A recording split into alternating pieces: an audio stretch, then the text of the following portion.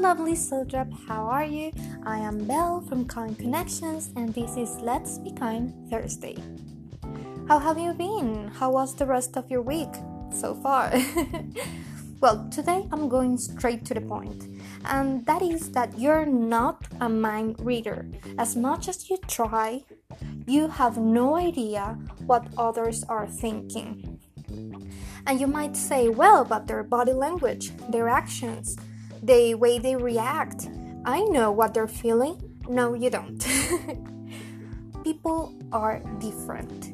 And today I realized that phrase we used to use, that you should treat others as you like to be treated, is wrong. Because you might like something and you want to be treated a certain way, but other people might feel bad if you treat them the way you want to be treated. Instead of just treat everyone as you want to be treated, get to know them. Get to know how they react to things, how they express their love, their care. Because the same action can be misunderstood or understood in totally different ways. For example, I'm sleeping, so my husband leaves the room without waking me up. He believes he's taking care of me because he thinks I am enjoying my sleep and that waking me up would be cruel, so he leaves. But when he goes to work and I wake up, I realized he never said goodbye, and I feel alone and left behind. Why didn't he say goodbye?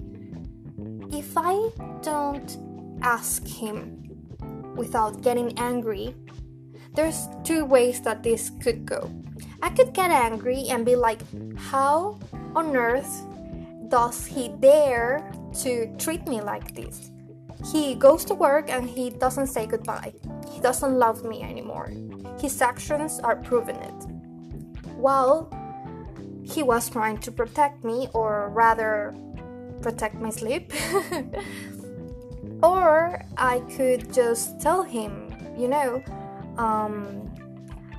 today, in the morning, I was sleeping, and instead of you kissing me goodbye or saying anything, you just left, and I want to know why. Without getting angry, without, saying, I remember when you loved me, and getting all angry. I could start a whole fight and a more complicated issue without really needing to, because in my eyes, I felt like he wasn't being careful, and in his eyes, he was being caring. So this could happen to anyone, and not only between couples, but between mother and daughter, father and daughter, any relationship really.